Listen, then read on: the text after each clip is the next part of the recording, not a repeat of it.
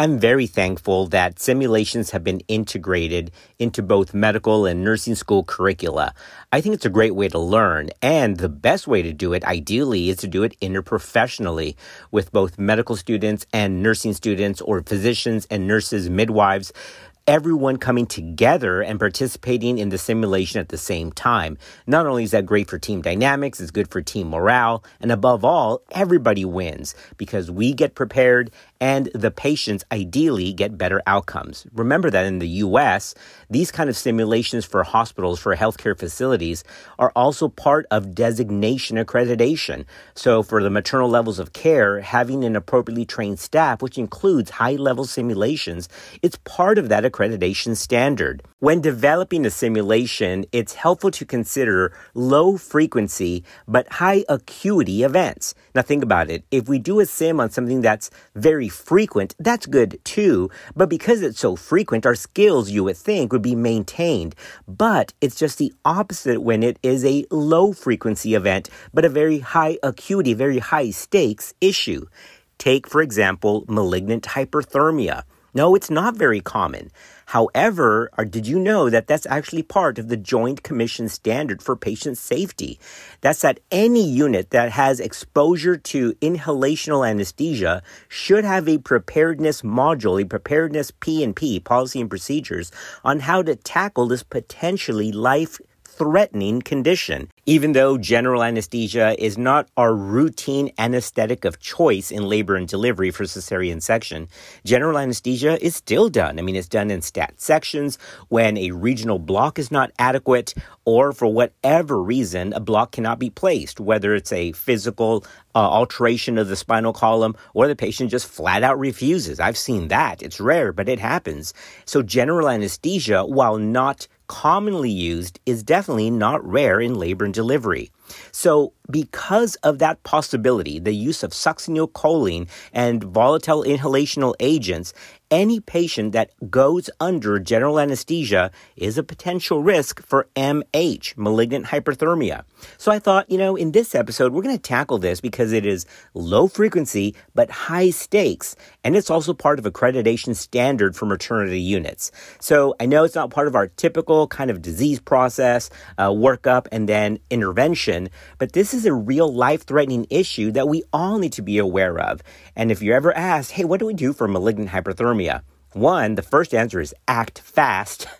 And the second is give X, Y, and Z. And we're going to explain what X, Y, and Z is in this episode. So let's do malignant hyperthermia in labor and delivery right now. Just trying to keep everyone up to date on evidence-based practice because medicine moves real fast. This is Clinical Pearls. I've been in clinical practice for some time now. Not going to tell you how long, but I've been out for some time. I've seen this once, and I remember it like it was yesterday, and it wasn't yesterday. This thing was frightening. I mean, it's like, what is happening here? It's freaky, it's dangerous, and we just went from like our routine cruising speed to 120 miles an hour in a heartbeat. It's amazing. Thankfully, our team recognized it quickly. Everything was fine, but this thing was legit. I mean, it was frightening. So I urge you, if your labor and delivery unit doesn't do simulations, first of all, start doing it. It's a great way to just increase team morale and increase outcomes and patient safety. And my second recommendation is put this on the list because it's good to do these, once again, low frequency, high acuity issues so that when you do see it, boom, it stays fresh in your mind and those synapses start firing, all right? So malignant hyperthermia, again, it is rare, I get that, but there's plenty of professional organizations out there, especially now with this high focus and spotlight on patient safety and better clinical outcomes that are saying because it's low frequency, high acuity, you've got to be prepared. At least have a PMP and try to do a simulation on this, and that's why we're doing this episode, to bring about awareness to malignant hyperthermia. There's no shortage of professional societies and references for this. I mean, the American Association of Nurse Anesthesiology has their own kind of P&P on this. SOAP, the Society of Obstetrical Anesthesia Providers, has their own take on it. JACO, you can look up their information. CMS, Center for Medicaid and Medicare Services, under patient and quality and patient safety. That's one of the metrics. You would have preparedness for this. Another organization that is a great reference and resource for this is the MHAUS. That's the Malignant Hyperthermia Association of the United States. This organization, the MHAUS, is a patient safety and patient advocacy organization, and its recommendations are used by accrediting agencies like the Joint Commission. MH, or malignant hyperthermia, is an inherited skeletal muscle syndrome that presents like a hypermetabolic reaction that's triggered by exposure to two things: volatile anesthetic gases or the depolarizing muscle relaxant succinylcholine, or SUX. Now, this can happen with SUX alone. So remember, this is a general anesthesia issue and is not related to regional anesthetics. That's why regional anesthesias, labor epidurals, spinals, are by far the safest to go if, of course, the patient's anatomy and desire to have one allow.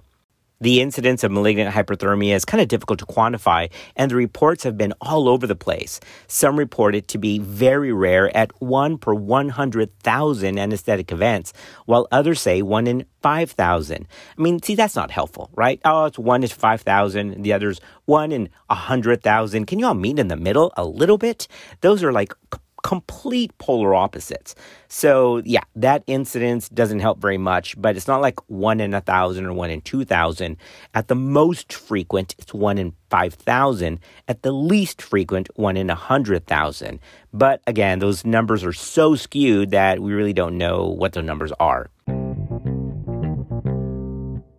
All right, podcast family, I'm going to throw out a term that will likely trigger a little bit of nausea, a little bit of mild PTSD, and some mild flashbacks. Because the last time you heard this term was back in cell biology or physiology in a classroom setting.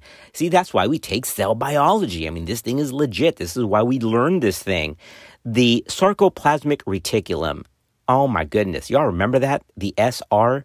The sarcoplasmic reticulum, that cell structure, is where this susceptibility to malignant hyperthermia lies. Wild or what? It is the RYR1 receptor. That's that ryanodine receptor 1. Ryanodine receptor 1. That's the receptor that's expressed in the sarcoplasmic reticulum of skeletal muscle, and it is a calcium release channel. All right, so that's the issue here. So remember that malignant hyperthermia, sarcoplasmic reticulum in skeletal muscle cells, and calcium release. Wow, cell biology actually is useful at the bedside. So that's a clinical pearl. If you're ever asked what's the pathophysiology for malignant hypertension, it actually is a genetic receptor defect. This RYR1 receptor controls calcium release. Malignant hyperthermia triggers the influx, the massive release of calcium from these channels when a susceptible individual is exposed to those two agents, all right? Succinylcholine, either by itself or with inhalational gas. Those are the two triggers of this. This gives an uncontrolled release of intracellular calcium. So what happens then is that there is skeletal muscle damage, hyperthermia, and death. Death can occur from this because basically you become super hypermetabolic in a flash, in a second, because of massive calcium release. Although the chief mutation accounting for MH typically is that RYR1 gene, there's also been another receptor that's been found to be guilty of causing this as well, and that's the DHP receptor. That's the dihydropyridine receptor that's located within the T-tubule membrane. Man, I'm not going to go into that. But the main thing is, remember, RYR1 mutation accounts for the majority of MH cases, with a smaller amount having abnormal receptors of dihydropyridine. That's the DHP receptor, also at the cellular level. In addition to that receptor issue, MH or an MH-like syndrome can also occur in patients with underlying muscle diseases like muscular dystrophy or myotonia. Yes, of course, MH can be diagnosed clinically at the bedside, and we're going to talk about that presentation in just a moment. But the gold standard for diagnosis actually involves skeletal muscle biopsy.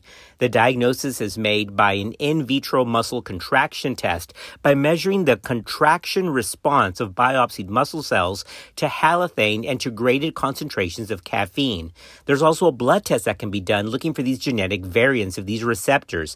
That's why taking a family history is so important, not just a personal history, but a family history, because this defect in the RYR1 gene is actually passed in an autosomal dominant fashion.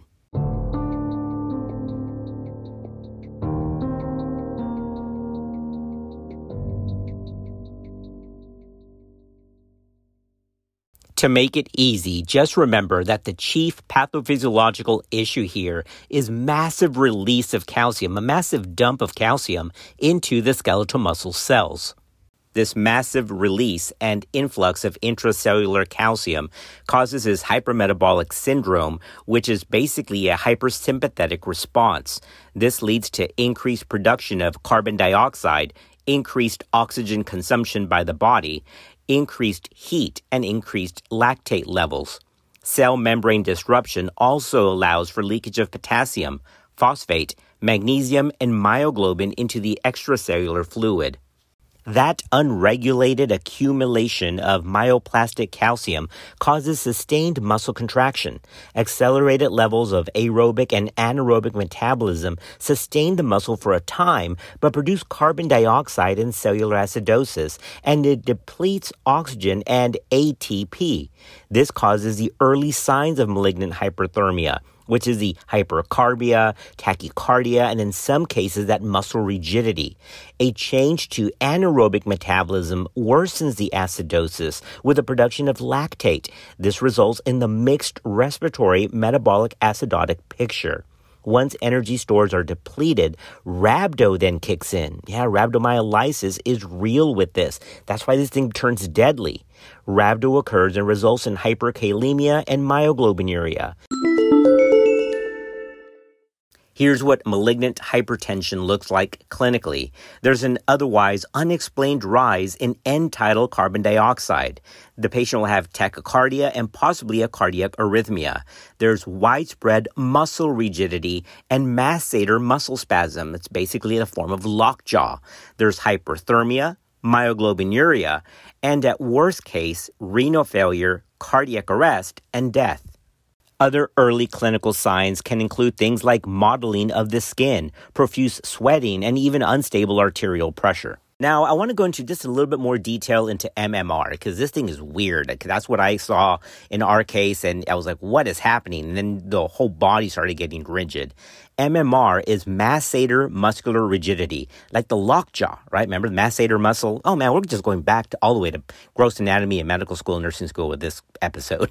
The masseter muscle, right? That's what constricts, that keeps the jaw closed. MMR is not measles, mumps, rubella, but it also stands for masseter muscle rigidity. Anybody remember what the true medical term for that is? So muscle rigidity of the masseter muscle, that's what we describe it. But what's the word? Anybody? Bueller? It starts with a T. It's trismus. Oh man, who knows that? That's old random stuff. I told my team that I'm like, oh, that's trismus, and I thought I was lying. No, the word is trismus. Trismus. Trismus. Now, here's the catch. Yes, trismus has a lot of sensitivity for malignant hyperthermia, but not necessarily the specificity that you think it would have. You see, because mild or even transient MMR is a normal response to succinylcholine, so it's not considered to be pathognomonic for malignant hyperthermia. However, if a patient did receive succinylcholine and the jaw cannot be opened easily, or the patient has peripheral muscle rigidity as well, then you've just got to call it. You just rather call MH rather than miss it, because the window of opportunity here before things start to tank is very small. We're talking minutes. Based on the literature, it's a 10-minute interval from when you've got to recognize it and quickly treat it. By the way, there's only one treatment of this. We're going to discuss that in a minute. Because if you miss it, it can have a very quick escalation of severity that could be fatal. All right, podcast family, now listen to this. Here's a big clinical pearl. And that's why we're doing this podcast episode. That's why we're doing this as an awareness, because generalized rigidity may not be there. Trismus may be the first thing that's seen. Remember, high sensitivity, but maybe not so good specificity. Also, the physiological changes that happen with this, like the rise in end-tidal CO2, can actually be delayed for about 15 minutes after MMR. But this will occur if triggering anesthetic agents are continued. So, your CRNA says, that's kind of weird, jaw's a little stiff. That's a big flag. You're like, what's the NCO2? Oh, no, the ETCO2 is normal. You're like, okay, we're not out of the woods. That's where you say, make sure we've got dantrolene in here. See, I've already spoiled it. Dang it. That's the one rescue medication we're going to get into in a minute. So just remember, take things for what they are. It's like blood pressure criteria. Remember the California Maternal Quality Care Collaborative and the Agency for Healthcare Quality and Research? They all have those movements, those national reminders to see it and believe it. So same thing here. See it and believe it. You'd rather overcall it than miss the window of opportunity to intervene, because the morbidity with this condition is directly related to the delay in initiation of rescue medication. So see it and believe it. Okay, now that we've laid down that foundation, let's get into the treatment with dantrolene. Dantrolene is currently the only clinically acceptable drug treatment for malignant hyperthermia. The availability of dantrolene and increased intra-op monitoring have considerably reduced the fatality rate from MH. Now, we mentioned this earlier, but it's worth saying again because it's also a clinical pearl.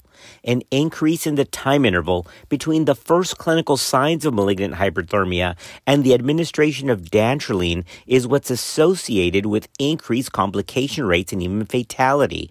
Once again, that time interval from first clinical signs of MH to when dantrolene is given is vital. It's critical in determining the morbidity and ideally avoiding the mortality associated with this condition. To treat an MH crisis, the initial dantrolene dose is 2.5 milligrams per kilo, 2.5 mg per kilo. The way that dantrolene works as a rescue medication is that it's an RY-R1 receptor antagonist. Remember that RY-R1 receptor on the sarcoplasmic reticulum? Those that have that mutation, when they're exposed to these medications, they have an open door. Just all the doors fling open and it releases calcium in one big dump. Okay, so what this medication does, dantrolene, is that it basically shuts the gates, all right? So it's a door closer. It's an RY-R1 receptor antagonist. Once again, it's the only known treatment for malignant hyperthermia. Ideally, the medication should be given within the first 10 minutes of the crisis to maximize results. All right, so 2.5 mg per kilo. So let's say a patient is average 70 kilograms. Now, my patients aren't 70 kilos, but we'll work with it for the example. So 70 kilos at a dose of 2.5 mg per kilo is an administrative dose of about 175 milligrams. Now, you got to remember that this medication comes in a vial, and typically the vial is about 250 milligrams. So you just can't pull the entire vial out, all right, because that's not appropriate based on kilos. So it's 2.5 mg per kilo with a 70 kilogram patient averaging about 175 milligrams of dantrolene that's required. And the entire little vial is about 250 milligrams per entire vial that's distributed. This medication is then given IV over about a minute. In addition to this medication, there's other supportive actions that can be done to help boost patient survival and return the physiology back to normal. The patient should have hyperventilation with 100% oxygen that flows of 10 liters per minute to help flush the volatile anesthetic solution out of the body and lower the end-tidal CO2. Also, obtain blood gases to determine the degree of metabolic acidosis. Consider the administration of sodium bicarb at 1 to 2 milliequivalents per kilo for a base excess greater than -8. If the patient's temperature is greater than 39 degrees Celsius, then the patient should also be rapidly cooled. Lastly, the dose of 2.5 mg per kilo is the starting dose, and larger dosages may be required for patients with persistent contractures or rigidity. These larger dosages have been as high as 10 milligrams per kilo, necessary to render success.